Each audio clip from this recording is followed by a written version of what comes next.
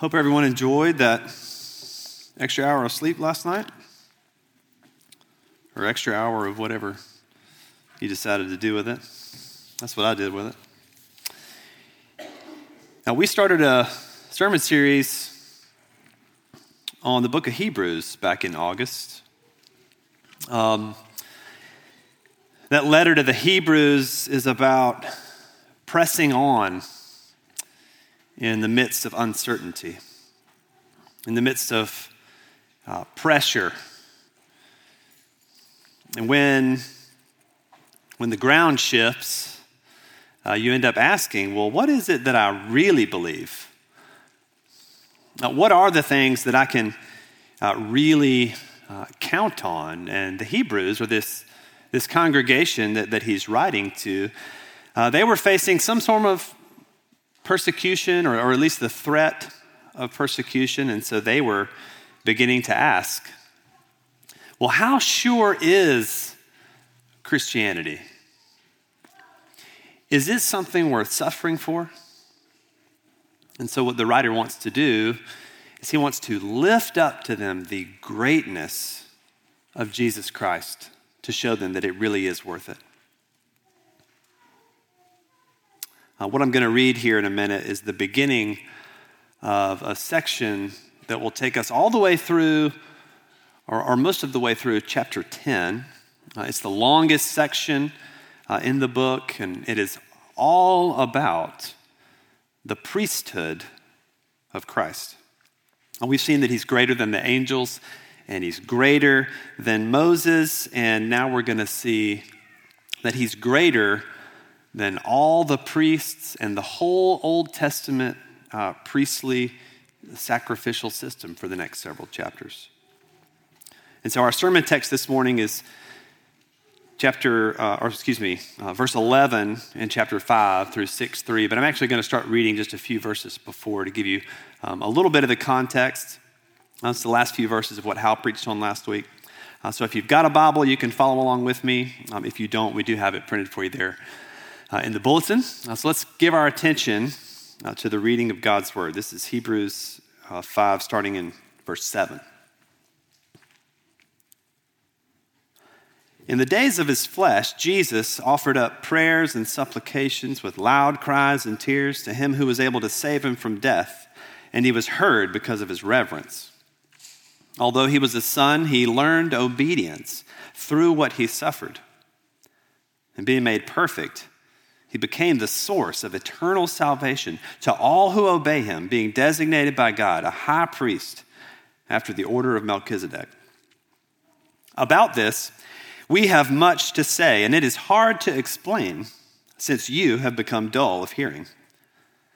For though by this time you ought to be teachers, you need someone to teach you again the basic principles of the oracles of God. You need milk, not solid food. For everyone who lives on milk is unskilled in the word of righteousness, since he's a child, but solid food is for the mature, for those who have their powers of discernment trained by constant practice to distinguish good from evil. Therefore, let us leave the elementary doctrine of Christ and go on to maturity, not laying again a foundation of repentance from dead works and of faith toward God and of instruction about washings, the laying on of hands, the resurrection of the dead, and eternal judgment. And this we will do, if God permits. Lord, we thank you for your word. We pray that you would bless now the preaching and the hearing of your word, that you would take these things and press them into our hearts. We ask it in Jesus' name. Amen. You and I are hearing creatures. I don't know if you've ever just thought about the fact that God made us to hear, and not just sort of receive sound waves, but to receive ideas and then interpret those ideas based on what we believe is good and true. It's part of what separates us from the animals, that our hearing leads to interpretation that's based on belief. Our family got a dog back in April named Waffle. Based on the other dogs that I've owned, I think he's He's reasonably smart. He seems to pick up on the few commands that we've given him fairly quickly. But you will never, ever hear a dog ask why. And you might look at a basset hound and think he looks sad, but you're never going to hear him say, I wonder what makes the other dogs happy. They're not hearers in the same way that we are. They take in information and it's processed through their instincts and their surroundings. But dogs don't have political theories. Waffle doesn't care about the election. You and I hear, and then we make decisions about ideas. Do we like what we hear?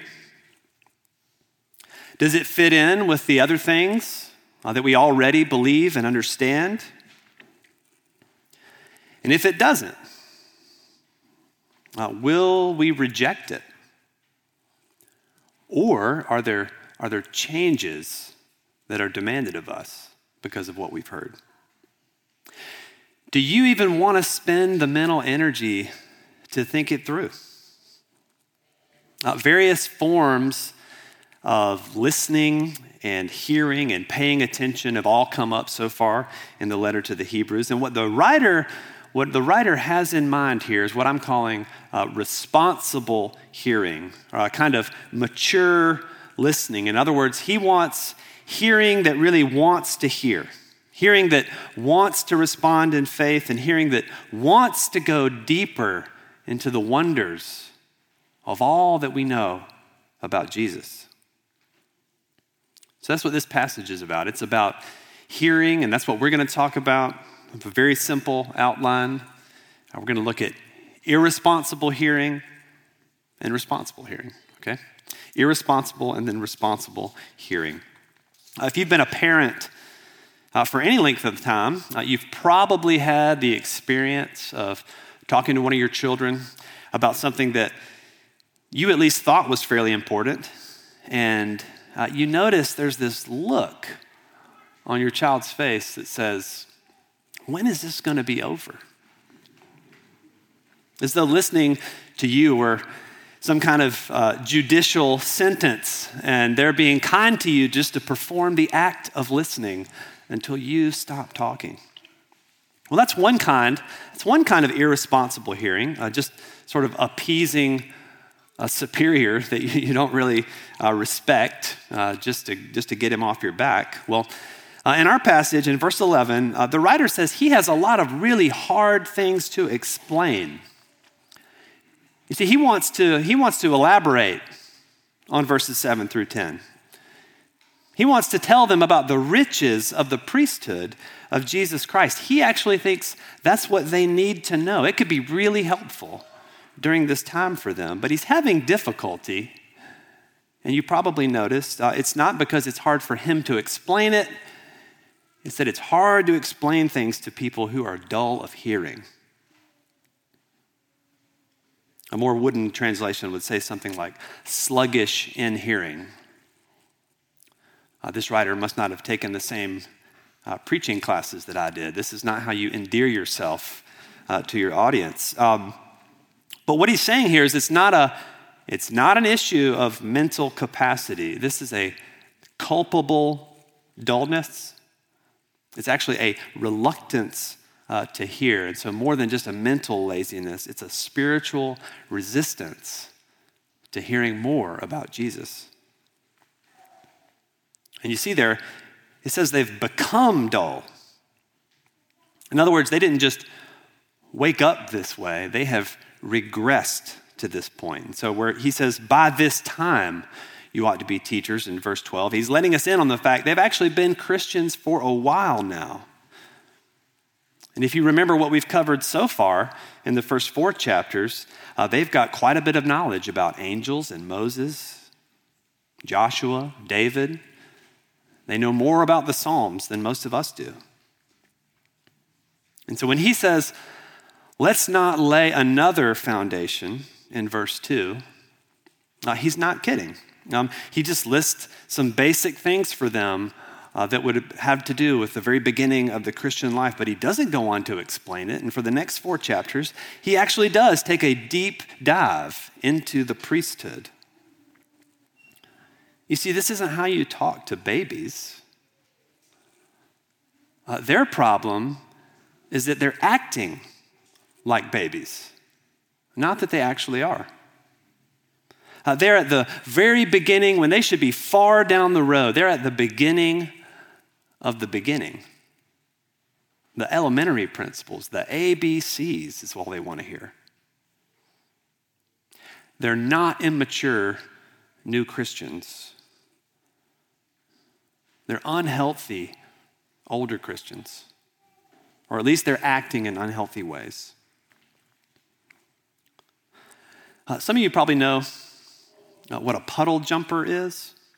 I just found out this week, apparently that you can use that to refer to a kind of airplane. That's not what I have in mind. When I think of a puddle jumper, I think of 2 floaties, or what I used to call water wings, that are connected by a little floating belt that a toddler wears. It's for little ones to be able, you can totally strap it onto their body to float around in the pool. And I don't know, if you haven't seen one of these, it's really cute. It's really cute to see a toddler playing in a puddle jumper, and there's not a thing in the world wrong with a puddle jumper. But you would not want to see me in one. And if you did, you would have all kinds of very legitimate concerns about me. See, the writer is saying there's nothing wrong with milk, but you're 30. You're 55. Why are you still drinking from the bottle? His point here is not that there's some process between milk and solid food that they need to work through. It's that they're perfectly capable of solid food and they insist on sticking to milk. And he says it's absurd and even dangerous. Immaturity is natural for toddlers, but as a choice, it is a dangerous thing. There is nothing virtuous about drinking milk from a bottle. There's nothing virtuous about saying, I just like to keep things simple. If having a simple faith just means that you just don't want to go deeper, that you never really want to press into the implications that your faith actually has for the rest of your life, well, this is not a responsible hearing of the gospel. And that kind of simplicity needs to be rejected. When I was in college, I ended up going to a small campus ministry called WDA. A lot of you probably haven't heard of it. It's not even on campus at UGA anymore. At the time, I was a believer, but I would say that I had a fairly shallow faith. I certainly didn't know a whole lot about the Bible or theology. And what really surprised me when I came to WDA was that these other students, they really knew the Word, and they didn't just know the facts. I could tell that it really mattered to them how this played out in their lives. And as I reflect back on that, what surprises me now is that it wasn't intimidating to me. It's actually the thing that really drew me in because I could see that it was real to them. Watching these other students that cared so much about the Bible and what it had to do with their own life, it had a huge impact on me at the time. Who we spend time with really does matter. It's a lot easier to just live off milk if that's what everyone else around you is doing. But in chapter 3, he says we're to exhort one another every day. But in a gathering of toddlers, there's just no one to look up to. There's no one to really hear from. You see, this writer, he's not just a vain preacher. who needs their approval, who's really been working hard on his material, and it will make him feel better if they'll pay close attention. You see, he wants them to grow up for their own sake, for the sake of others around them. He wants them to enjoy adulthood, to reap the fruits of maturing in Jesus. And so what does that look like? What is responsible hearing then? Responsible hearing, he says, get solid food.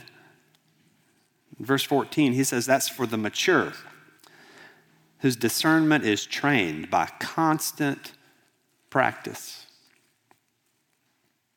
If you've ever purchased exercise equipment, you know that owning it is not the thing that gets you in shape. You have to make regular use of it, and so as long as it is called today, we are to live by faith, day by day, living off the promises of God that are found in the Word of God. Our minds are trained and disciplined by the things that they take in. In this case, it's actually not an option not to practice because we're always practicing something. And so what are we taking in? Are we being trained by our notifications or Joe Rogan? We need to be practicing seeing the world through the lens of Scripture. This might seem rather obvious, but what that means is we not only need to read our Bibles, we need to take in the Word every chance we get here on Sunday morning in community group with your friends, but we actually have to believe it and then to do what it says. We have to practice these things. But notice, this is not just intellectual. He does not say, let's press on into the doctrine of divine simplicity or the sacramental union between the sign and the thing signified. Responsible hearing is not becoming a well-educated Presbyterian. That might be the worst thing that could happen to you, for some of you, not for all of you. It's important. In verse 13 and 14, we are called to be skilled in righteousness and actually know the difference between good and evil. There is a moral discernment in view here, an ability to reason about what's right and what's wrong. And so don't miss the point here. Remember, the writer, he wants them to flourish. And so maturity, it's not about learning more rules and then getting better and better about keeping those rules. It is about growing up into our potential and to becoming who God intended us to be. And that includes loving all that he loves and hating the things that he hates. The only people I know that have walked away from the faith, at some point, they stopped being willing to call evil, evil. And we should really think about that. Responsible hearing is trained by constant practice. It's not intellectual.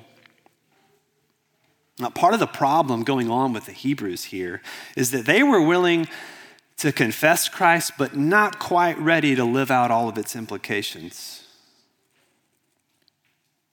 To say, I believe in Jesus, but I'm still uneasy with some of the consequences of living in any distinctly Christian way. They were more afraid of conformity to Jesus than of denying Jesus. You see, no one wants to be persecuted. No one, but Jesus tells us the way is hard that leads to life. Their immaturity is being expressed as a resistance to perseverance, because perseverance is hard and it is costly. And if Jesus went to the cross to learn obedience, well, I don't know if I want to learn anymore. I mean, what kind of suffering was going to be demanded of them? What kind of suffering might be demanded of us? What kind of pressures do you face to shave off the edges of your faith? You see, the desire to be accepted, it is not new, but I am convinced it is a very powerful force today. No one wants to be seen as unintelligent or primitive or on the wrong side of history. No one wants to be left out. So you might even convince yourself that part of being or maintaining a good witness is to make sure to never say anything offensive. But see, you can't do that for long until you start to not believe anything offensive. And the Bible is full of offensive material to those who have their minds trained by the world. And the cross is the great offense. So spiritual food it's not for those with an intellectual bent. It's for those who are diligently seeking after God. The call to maturity is a call to look to Jesus, to imitate Jesus, to long to be with Jesus. And so the spiritual food here is an extended discussion of the high priesthood of Jesus. You see, because the writer really cares about them, he believes it's really practical and useful and beneficial for their perseverance in difficult times to understand that Christ actually is the fulfillment and end of all the Old Testament promises and sacrifices, that everything they used to depend on was only temporary, and the real thing, what's really going to last and what's really going to carry them through, he has come.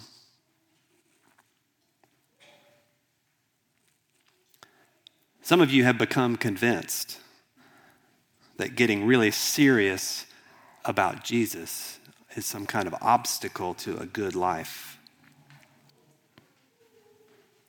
That by being really into Jesus, somehow you might end up losing something. I suppose that's half right. Jesus says that you will have to lose your life in order to find it, but the path to maturity is through him. And if you think that Jesus is some kind of roadblock to your happiness, well, then you just don't see what is being offered here. Real freedom, forgiveness, joy, and peace and contentment, the realization of all of our desires.